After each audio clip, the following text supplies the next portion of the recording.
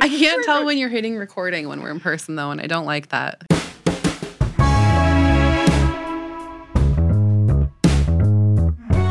I hope you know how to lift with your back. OSHA-approved podcasting from Danielle, because you are carrying this bad boy. Some solid reframing there, communications guy. Okay, I like it. Let's do it. All right, greetings and welcome to another potentially useful TCAPS Loop EdTech podcast. My name is Larry Burden, and I'm joined in person by the EdTech Twitter famous Danielle Brostrom. I don't know if that's true, but I'm going with it. And the Lake Wobegon expatriate, Steffi Light. Do you like that?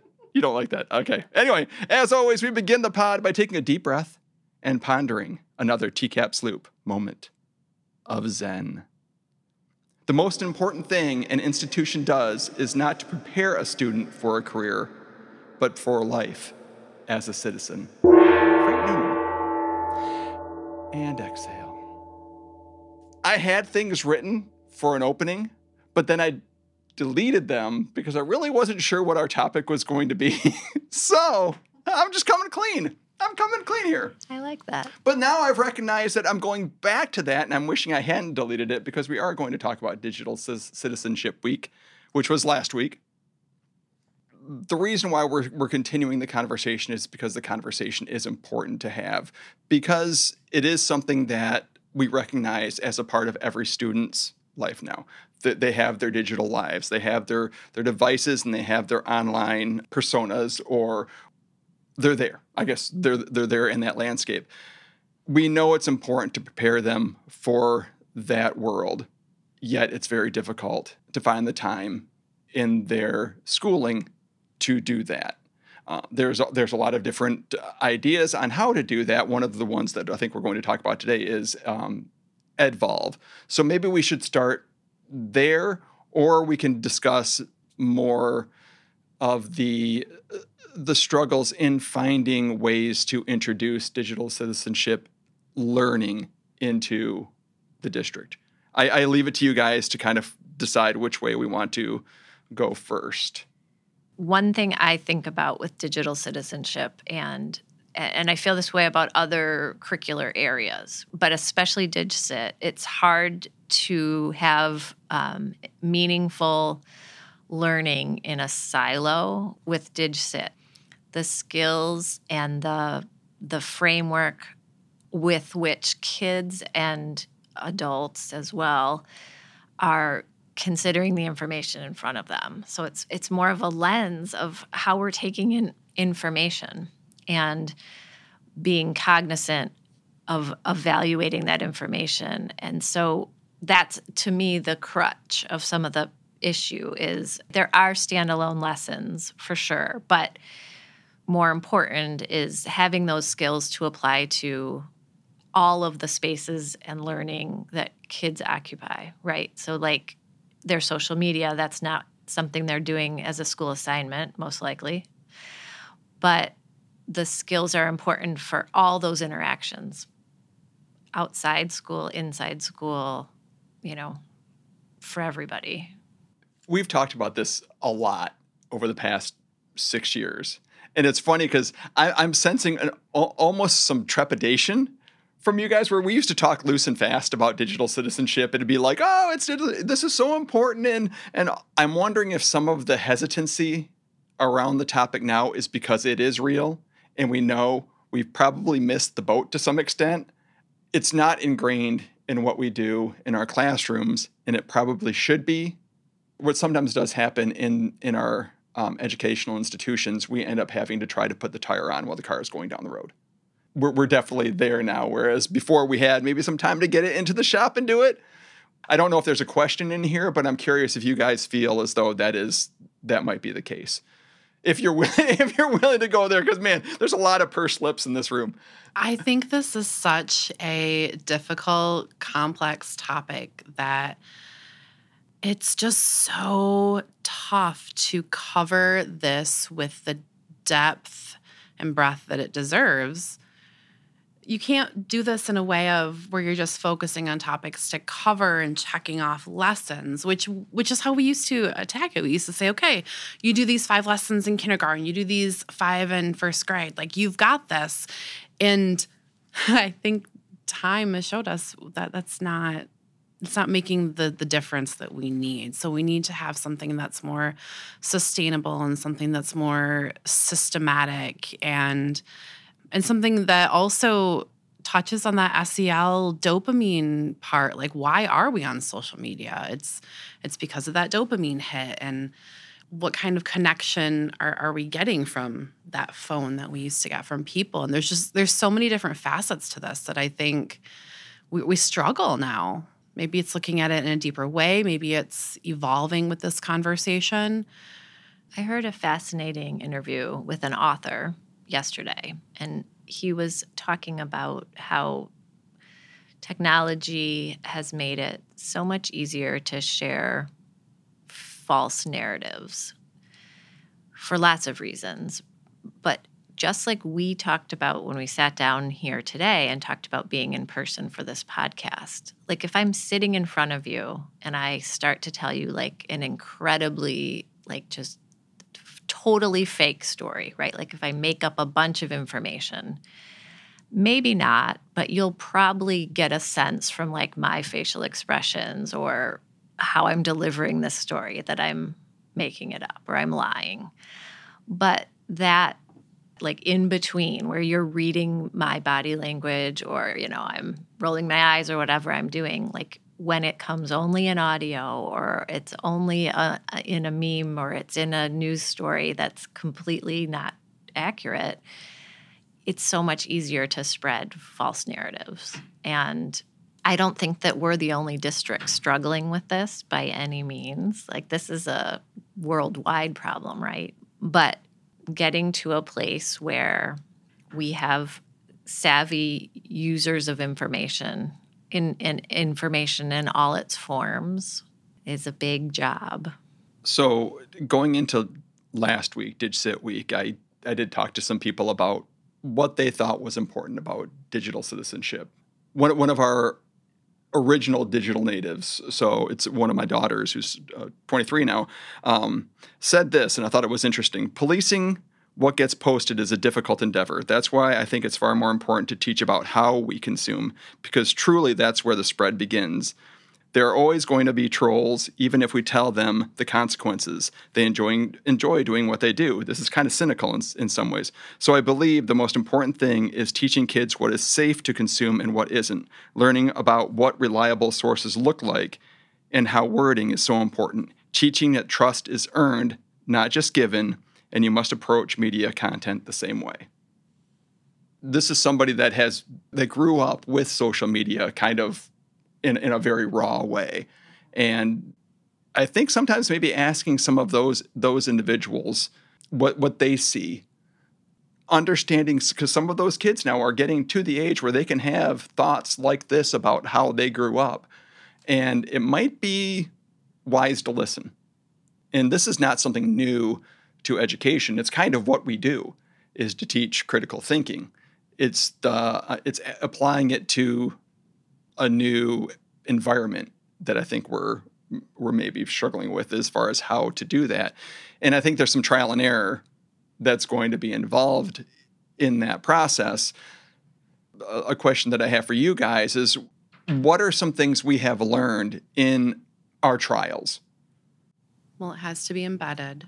It has to be embedded within multiple content areas, and everyone has to take a part of it. It can't be just in the English department, or it can't be just when Danielle or Steffi come into your classroom. It has to be everywhere, and everyone has to feel ownership in it. And I also think it needs to be more on the front end too. Like, we've talked a lot about our acceptable use policy, and that we can't just sit a kid down and talk to him about digital citizenship and that they violated the AUP when they don't even know what the AUP is, and it's not even written in a child-friendly language. Or I just think we need to do more of that education instead of just compliance and control piece at the end. Going to you, Steffi, what are some things that we have learned from some of the trials from your perspective? I think avoiding the feeling that, okay, our kids don't want to be told screen time is bad. Everything on YouTube is fake, or, not that this was our intention, but kids understand that social media is very manufactured.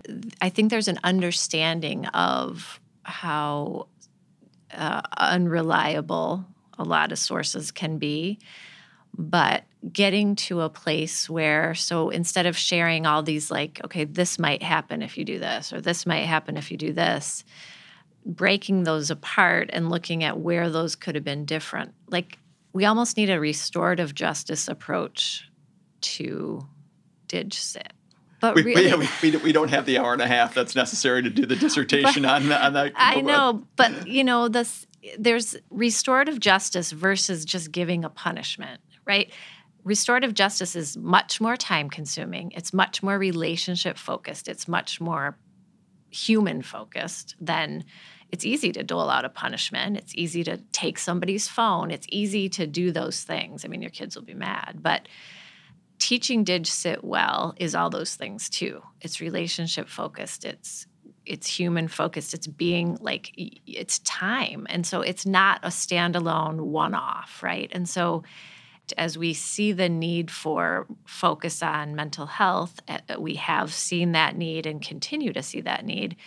But it's almost like a shift in our approach to how we're teaching any of those big sort of life topics. It's the same. We need to get to that place where it's messy. It's what we have to model to our kids. It's the conversations we have. It's the intentional thinking that we show our students and our families, like the choices we make online, the choices we're trying to get to for, having balance. What'd you say? Right? Like, it's a shift in approach, because it's not just black and white facts that you're teaching. It's like teaching a philosophy or a set of thinking skills. And I think that's what led us to land with this EdVol framework in the first place. Segue! So the EdVol framework comes from the DigSit doctors, which, if you don't know, that's Dr. Kristen Mattson and Dr. Leanne Lindsay.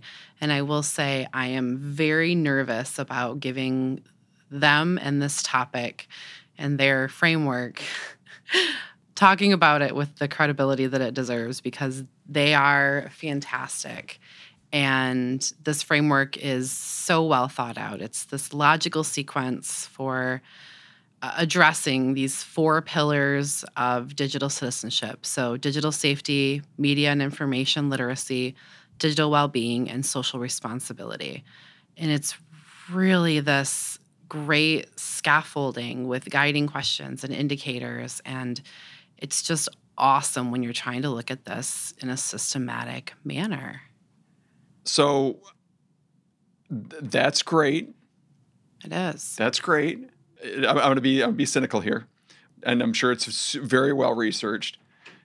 I go back to that. That's fine, but who's asking those well researched questions, and where are they being asked, and at what ages? Those are the questions we're asking ourselves, right? How do we, and this is on a more granular level, how do you systematize the use of EdVol in terms of our intricacies of our district? And you're totally right. I feel like we can't give it the weight that it deserves in the format that we have. But how do we best do that as a district? How do we share EdVol in a way that is then put into practice? Because it isn't a checklist, nor do we want it to be. And that's what we're muddling through right now with our department, and looking at how can we get support from other experts who are doing this. Like Kristen Mattson and Leanne Lindsay do offer training and time to meet with them and Like Steffi and I have an upcoming book study over Kristen Matson's Ethics in the Digital World book. We're working together with our local REMC. So we're going to be offering 50 educators the chance to get the book, get some sketches, have a team to talk about real implementation of this stuff. And we're going to have time with Kristen Matson before we start the book. So just trying to give everyone, I mean, we're really at the beginning stages with this framework, but I think this Edvolve stuff offers something we haven't seen before. Like what?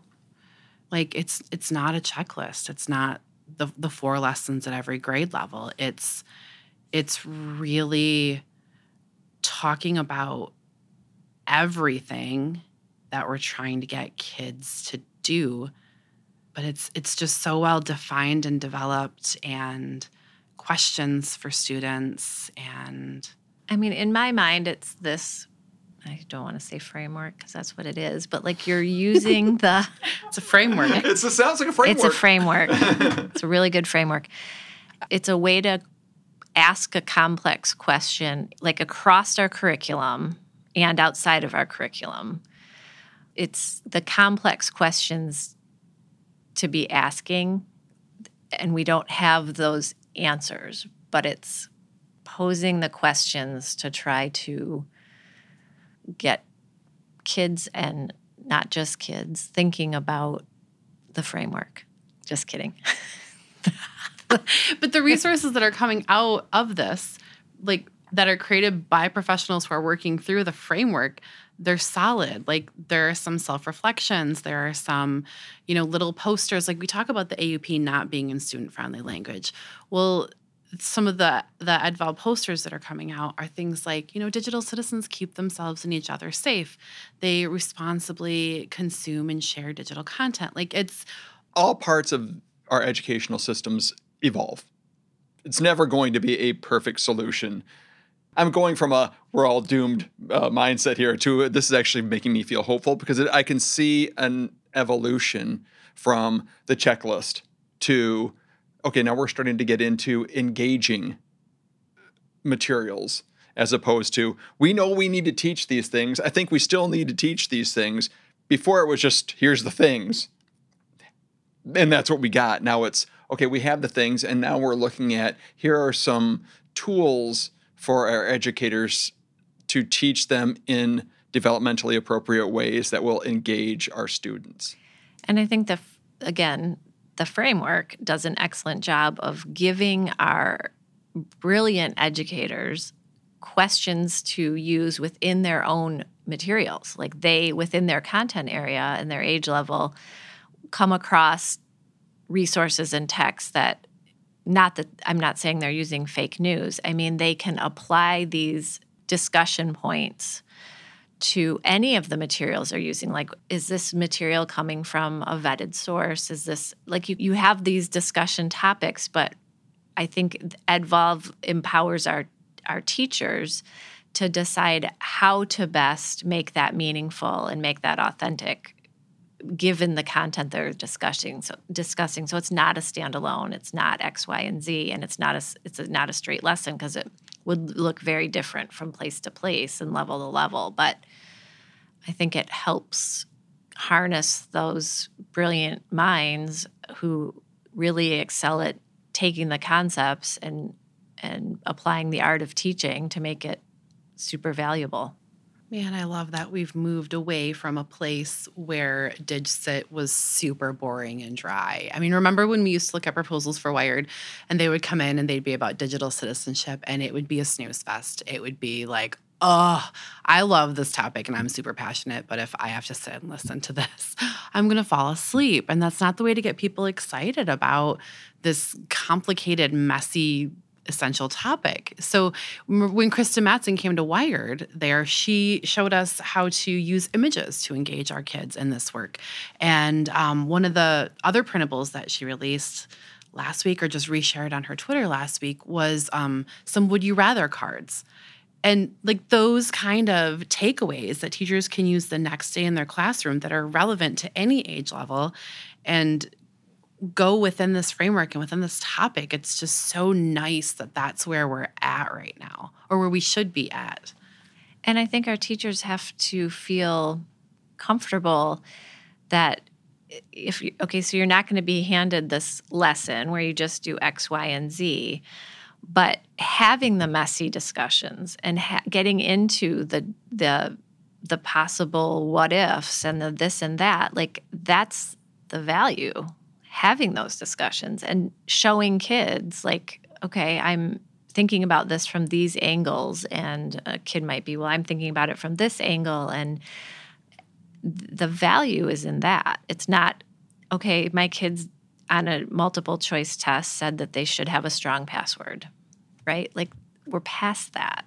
We used to do that. Mm-hmm. We used to do that 5th grade tech test where they had to show that they knew all the tech skills they needed to make it. Boy, we've changed and evolved, thankfully. Yeah.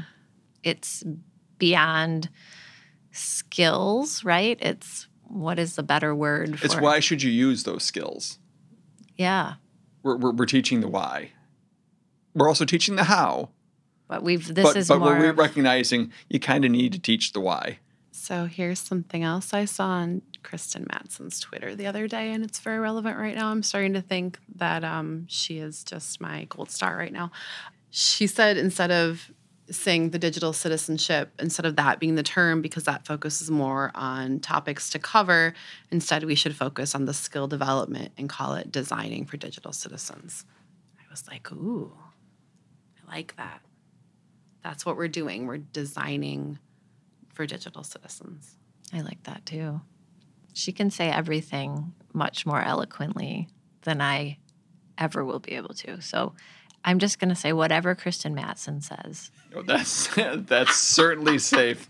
I'm sure that won't come back to. We love you, Kristen Madsen. Wow. And if you ever want to come on the pod, you're more than welcome. Please. Yeah. So what do we have for a tech tool of the week this week? Steffi's going to share. This fabulous killer underwear invasion. Oh, she's showing another book on an audio podcast. Do you hear the book? There we go. There we are. There. This, I think, is what they're putting this is the visual learning of all those big concepts or the visual tool. It looks like a graphic novel and it hits on the main points of the framework, but poses the questions in kid-friendly. My kids, it was sitting on my counter and both of my teenagers were interested in reading it, but it puts the concepts together with it's humorous, so because it's killer underwear, right? But it provides situations that kids can see happen, not the killer underwear part, but it gives examples of things that happen around DigCit that are relatable.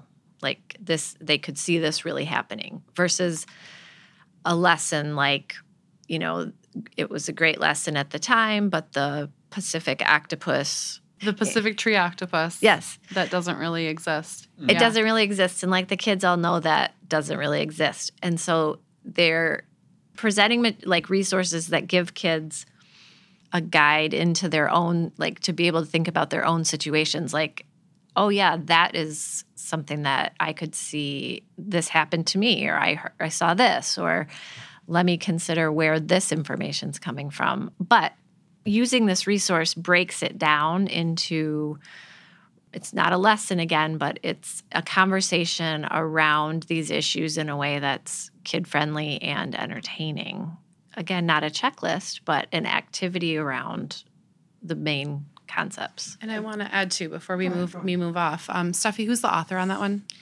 Elise Grivel. Okay, so this is not done by Advolve. It doesn't come from the same people, but it covers those same topics. It's like this group of people that are looking at digital citizenship in a different way. And last week, Advolve released as one of their freebies for DigCit Week, they released a study guide to go with this book that has some great questions and resources available with it. Absolutely. She's a Canadian author who has amazing resources and printables, lots of things you can use just as an educator. I found the description of terms and the breakdown of concepts that I feel like I have a good handle on, I was like, oh, that's a great way to say that. Or, oh, that's why. Like, I learned a lot from Killer Underwear Invasion. All right.